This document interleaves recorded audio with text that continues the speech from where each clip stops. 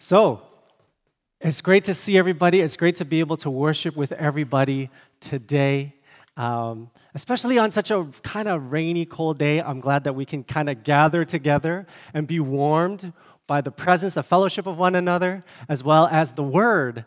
And so, welcome to church. If you haven't been to Tapestry before, welcome. It's great to be able to worship with you. For those of you who are here for the first time, there are actually these like kind of little welcome cards in the seat in front of you. Feel free to grab one of those cards and fill it out. We'd love to connect with you more, get to know with you more, pray over you or the prayer requests that you might have, and you'll find that in the seat in front of you. And we are just going to get into it, and we're going to continue our sermon series on Isaiah today. And hopefully, it is something that is, this sermon series is something that is fruitful to you, encouraging to you. We're going to continue on with this series because there's just so much good stuff in this book. Isaiah can seem like an intimidating book, like so many chapters in this book. But hopefully, it's something that as we navigate through it, you're going to see like all of the good stuff that this book has to offer and has for us. And today, what we're going to do is we're kind of going to talk about plants. If you didn't guess before, when we're talking about leaves and stuff like that, we're going to talk about trees and vines and roots and shoots and fruit, because the Bible is full of this kind of imagery. When you start reading the Bible, you're not going to go long before you see this kind of imagery of trees and gardens and stuff like that, right? And we see it in the very beginning, right? Because in the beginning, in the first book of the Bible, we see a garden. And in that garden, there was a tree that was in the middle of it, and it was called the tree of life. And I love what the theologian Vern Poythress says about this tree. And Vern Poythress, he says, the important thing about this tree is not how the tree looked, or how big the tree was, or whether or not even if the tree was real or not. No, the important thing about this tree is what this tree represented. And Vern, he goes on to say that what the tree represented was a concrete symbol and expression of communion with God.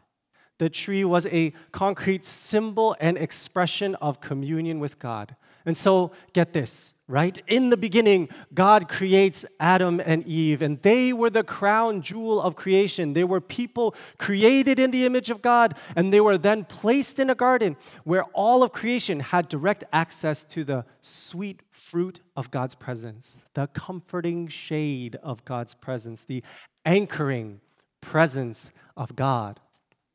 And then as we read that in the garden, there was a turning from God, that Adam and Eve decided to eat the fruit from a different tree. And because they went to a different tree for fruit, all creation became separated from its connection with God. Where there was once rest and peace and life in God, there was now chaos and discord and death without God. There's this moment that theologians call the fall, right? But I love what the pastor Jonathan Stott says about this very moment. And he says that the minute the world fell apart, God went into mission mode. In other words, the minute the world fell apart, God set to the work of setting things right again. God went to the work of restoring this connection with Him. In other words, God set to reestablishing this tree of life in our midst. And the passage that we're going to look at today in Isaiah, it gives us a picture of who will restore that tree, of who will restore that communion with God. And it also gives us a picture of how things will look at that time when the tree of life is present among us once again.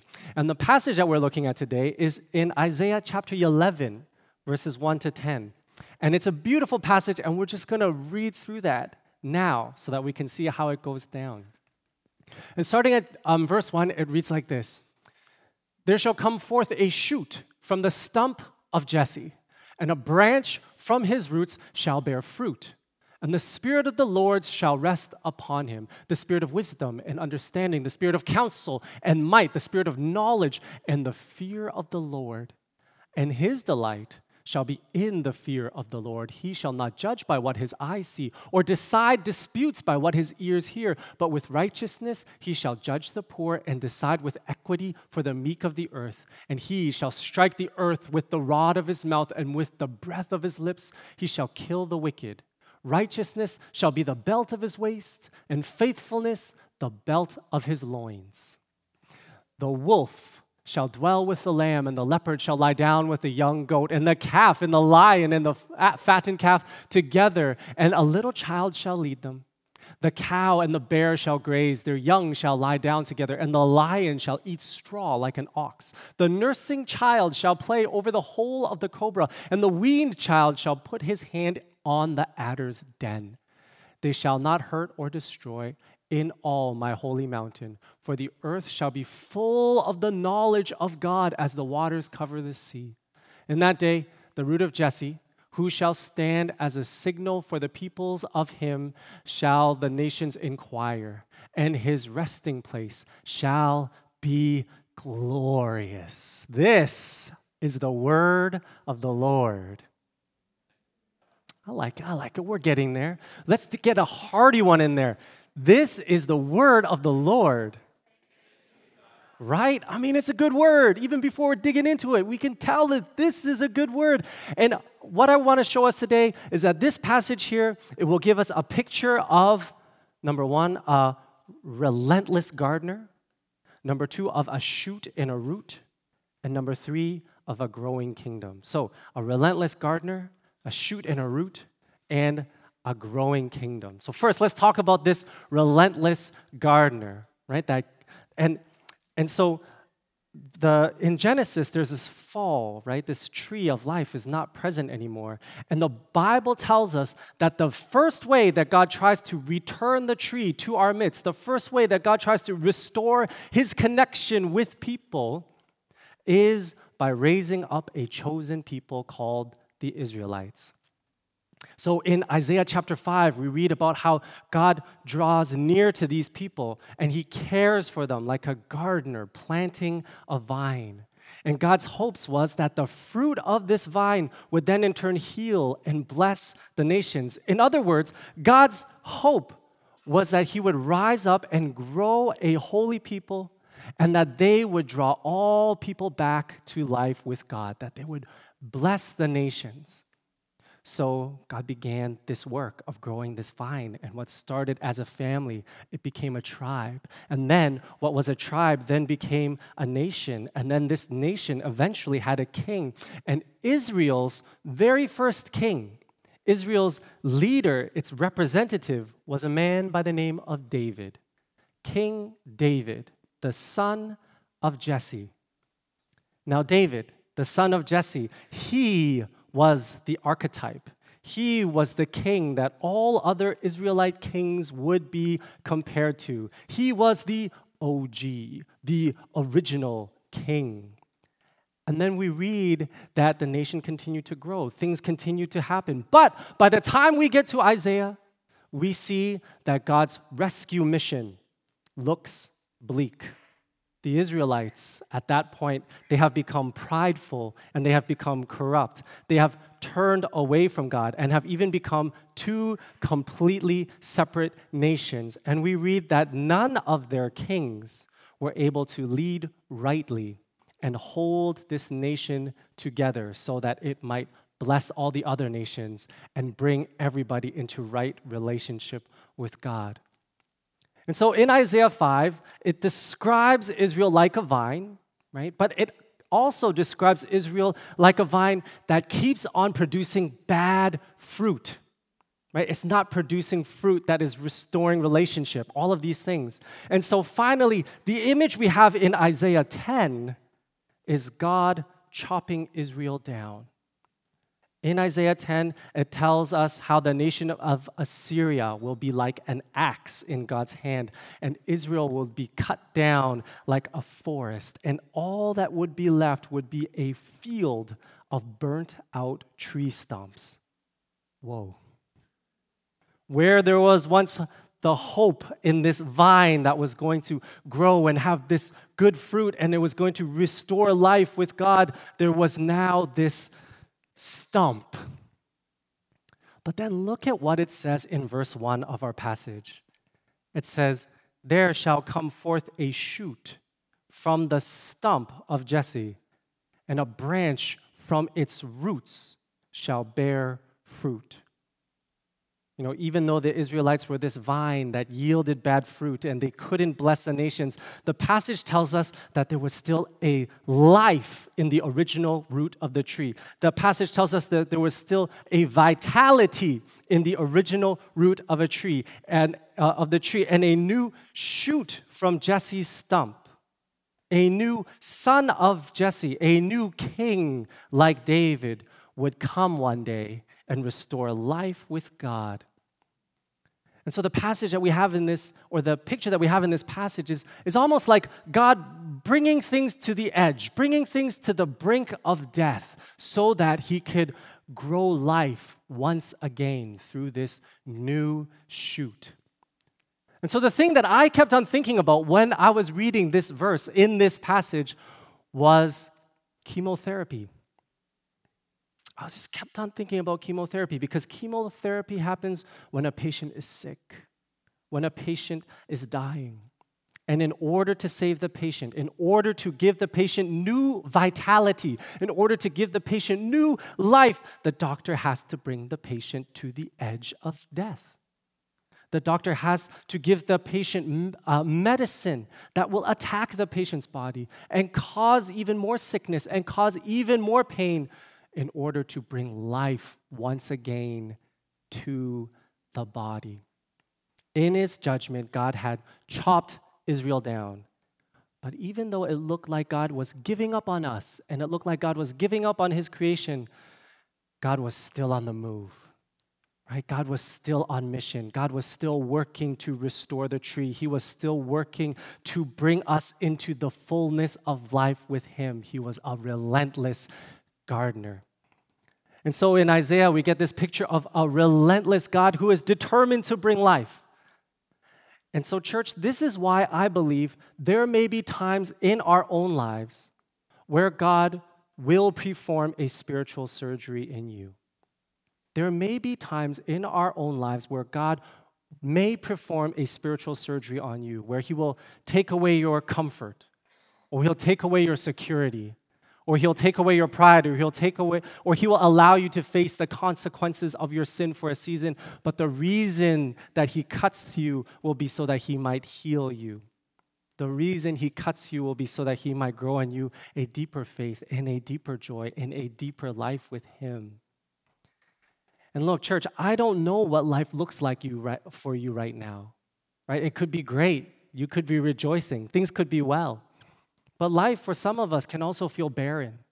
It could feel like we're sitting in a field of burnt-out stumps. And for those of us, can I just say, God has not left you. Some of you sitting in this room, this is the word that you need to hear today. God has not left you. You know, the Bible tells us that even in the midst of the darkest valley, God is with us.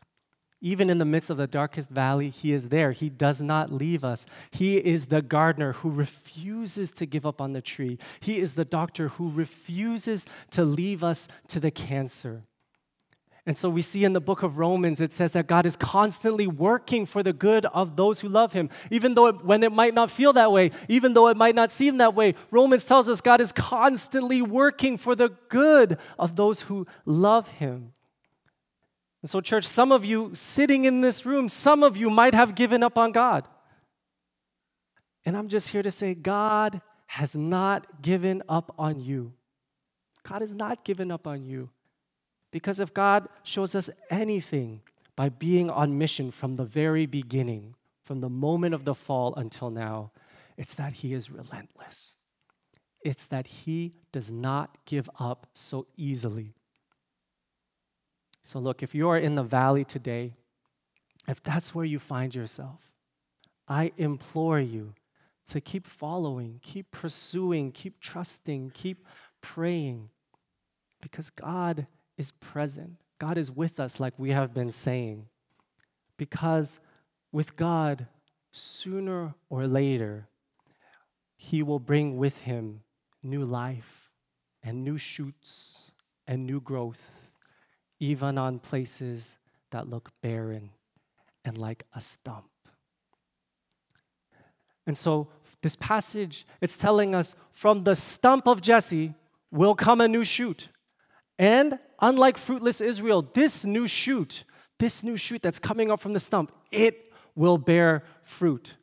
And then the next few verses in our passage, it describes what this mysterious shoot will be like. He will be filled with the Spirit. He will fear the Lord. He will bring justice to the earth. And then you get further down, and then you see the next few verses in the passage. It goes on to describe the new reality that this new Davidic king will bring about, where the wolf will dwell with the lamb and the leopard will lie down with the young goat.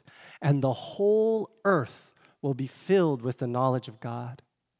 And here Isaiah is giving us this picture of peace.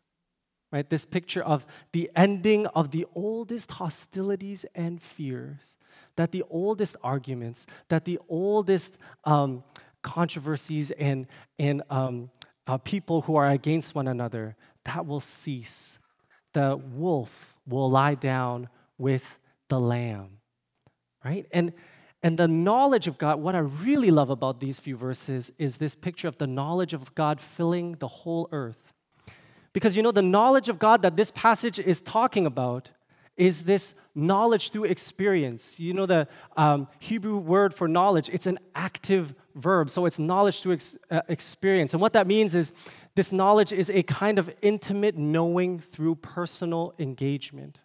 So what this passage is saying is the shoot of Jesse will bring about a reality where everyone will once again have this connection with God. Everyone will once again have this deep and personal relationship with the Lord. In other words, the tree will be back and in full effect. And then look at how the passage ends, because it ends very interestingly.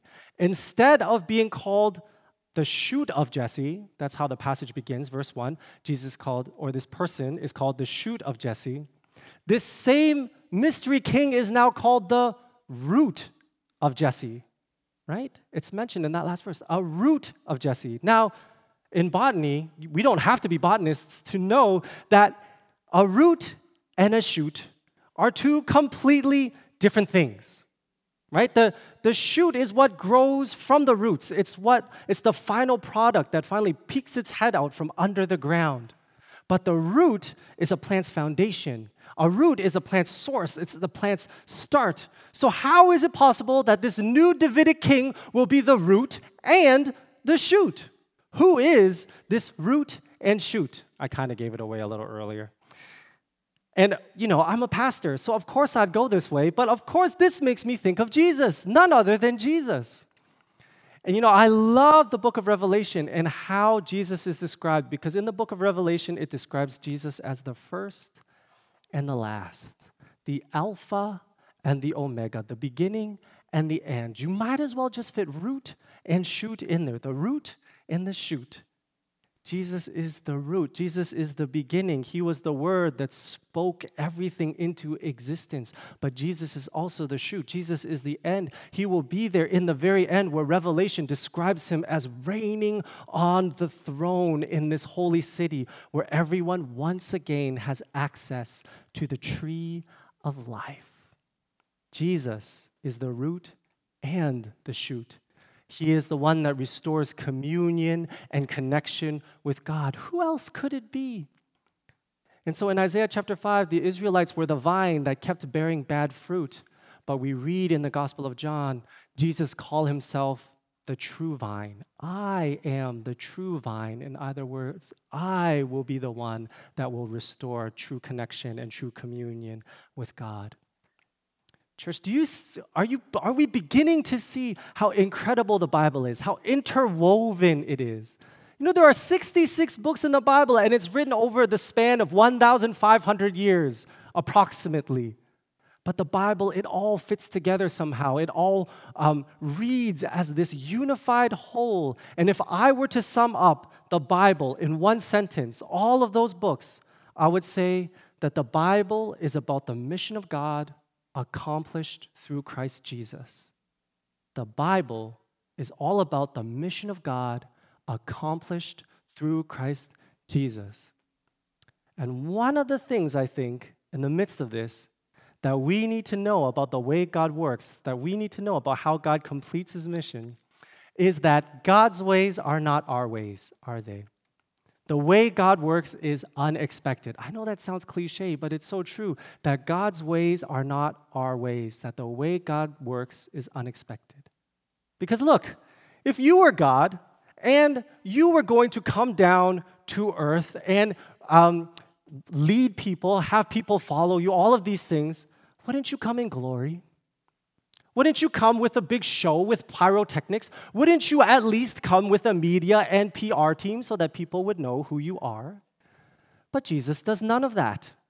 Jesus, he comes in humility, born as a carpenter's son in a manger. He lived as a cultural outsider he was from some small, nondescript town. And at the end of it all, the king of creation, he died on the cross as a criminal. And somehow, in God's plan, this moment that looks like defeat and humiliation became the salvation for the world. It became the forgiveness for sins. Who could have imagined that? And I bring this up, church, because I think sometimes we can have this feeling of how our stories should go. Don't we? Like, we all sometimes have a feeling of how life should unfold for us or for those around us. There are all times in our lives, I think, where we can be backseat story writers. God, you shouldn't do that. You should make things unfold in my life like this. Why aren't you making this happen for me yet? You should be doing that. Why isn't this going on in the world? But God's ways are not our ways. And the way God works can be unexpected. So, church, my implorement is instead of trying to be authors of our own stories, let's try to live into the story that God is writing. Let's trust him to finish the story and to write it and join alongside with him as he's doing it. And let me catch you up to where we are in the story right now. We talked about who is the root and the shoot, and now it's the last thing we're going to talk about, the growing kingdom, right? That's the last thing we're going to talk about today. The part we are in the story right now is the growing kingdom. So, like a seed that is buried in the ground so a new thing can grow, Jesus died, and he was placed in a tomb, and then he rose again. And along with him, there is this new thing growing, this new thing going on. It's like this new reality of life with God is here, and it is firmly planted thanks to Jesus' death and resurrection. But at the same time, this new reality is not fully here yet. This new reality is not fully grown. As so many people say, the kingdom of heaven is now and not yet. The reality where the tree of life is fully present and everyone has access to the sweet fruit of the presence of God, the comforting shade of God, the anchoring presence of God, that reality is not fully here yet. And today, our call is to help grow the presence of the tree in the world today. In other words, we are called to join in on the story. We are called to be a part of the mission of God. We are called to help bring the presence of God into the lives of others and into the spaces around us. And the good thing is, church, we have help. We have help. Because let's go to verse 1 of our passage. Verse 1 and 2, that slide there. And it says that this shoot will have the Spirit of the Lord rest upon him. And you know, when he begins his ministry, we are told that Jesus is filled with the Spirit.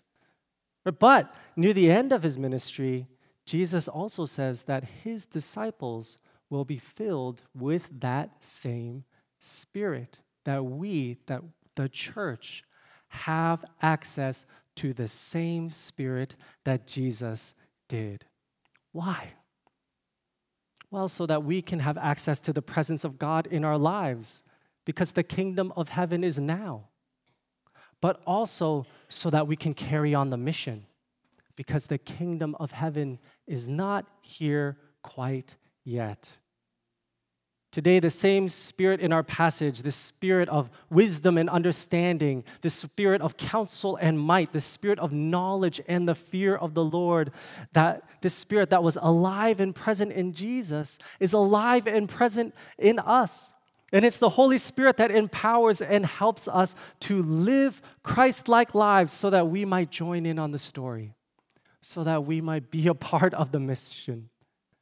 The Spirit is what helps us to live Christ-like lives so that we might join in on this story. And I love how our passage describes who Jesus was and who Jesus is.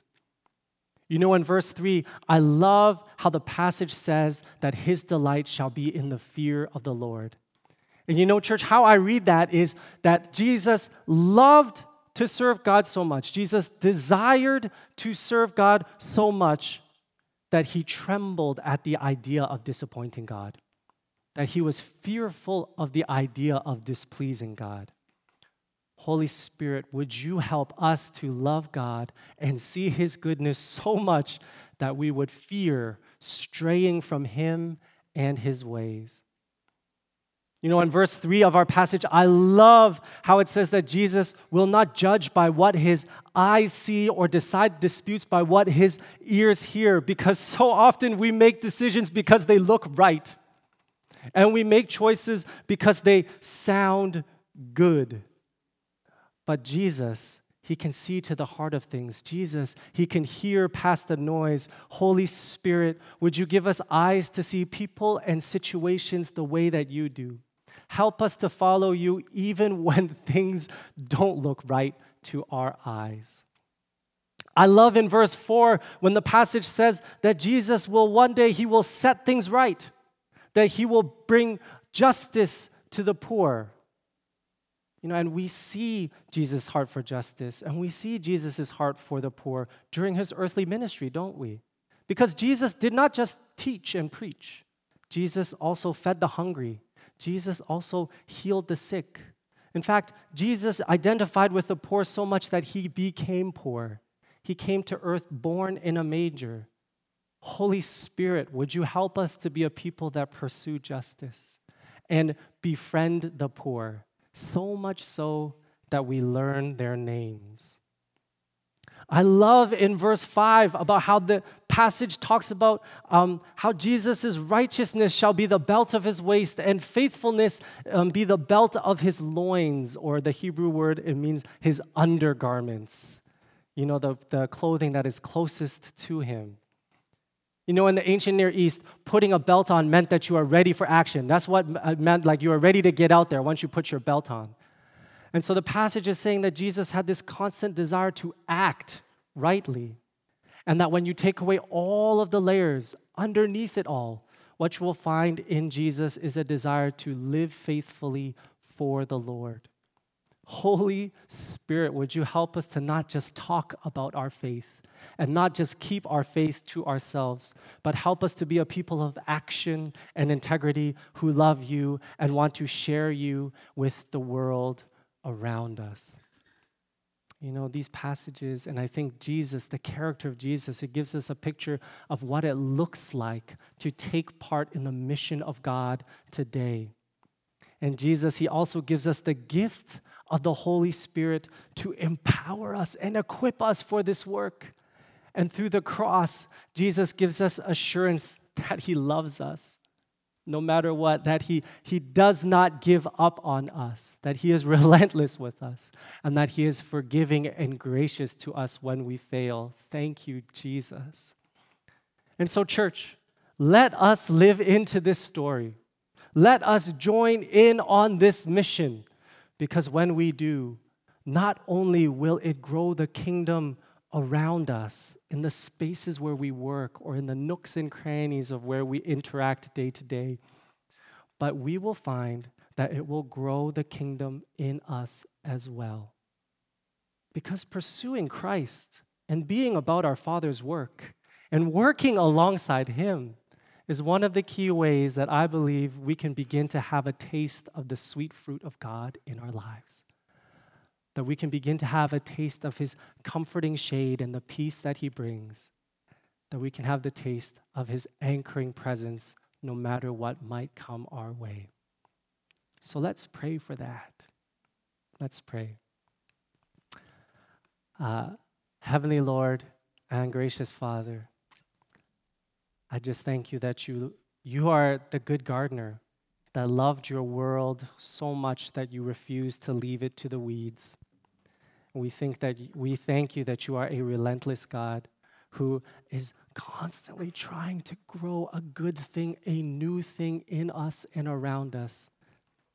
And Lord, help us to be the branches connected to Christ. Jesus says, I am the vine, you are the branches. That we can be connected to Christ, that we can receive the power of His Spirit flowing through us, and in so doing that we might produce good fruit, fruit that blesses the nations, fruit that is like a cool cup of water on a hot day, fruit that draws people into your presence. And we thank you that we don't go alone, but we go with one another, and we go with the gift of the Spirit, and we thank you that when we go, we get more and more of a taste of who you are, of your love for us, of your presence and your kindness to us. And finally, Lord, I just pray for those of us who are sitting in this room right now and thinking, mission, I can't go on mission. I can barely take care of myself. I'm stuck in this chair. I have bills to pay. I have all these things going on. Lord, I pray that you can reveal to them also that you are on mission in their hearts right now. You are on mission in their lives right now, that you are working, that you are present, that you are active, that you are doing a good thing, that you are bringing about something new. And so, Lord, I just pray that by the power of your Holy Spirit, that we might know that, and that in your work, that it might turn us into people who reach out as well, who are like your Son Jesus, who go out to seek the stranger, who go out to love the lost, who go out to care for those around us and share your good news that you are alive and that you are doing a new thing and that there's forgiveness for all who would come and sit under His shade. All of these things we pray in your Son's holy and precious name. Amen.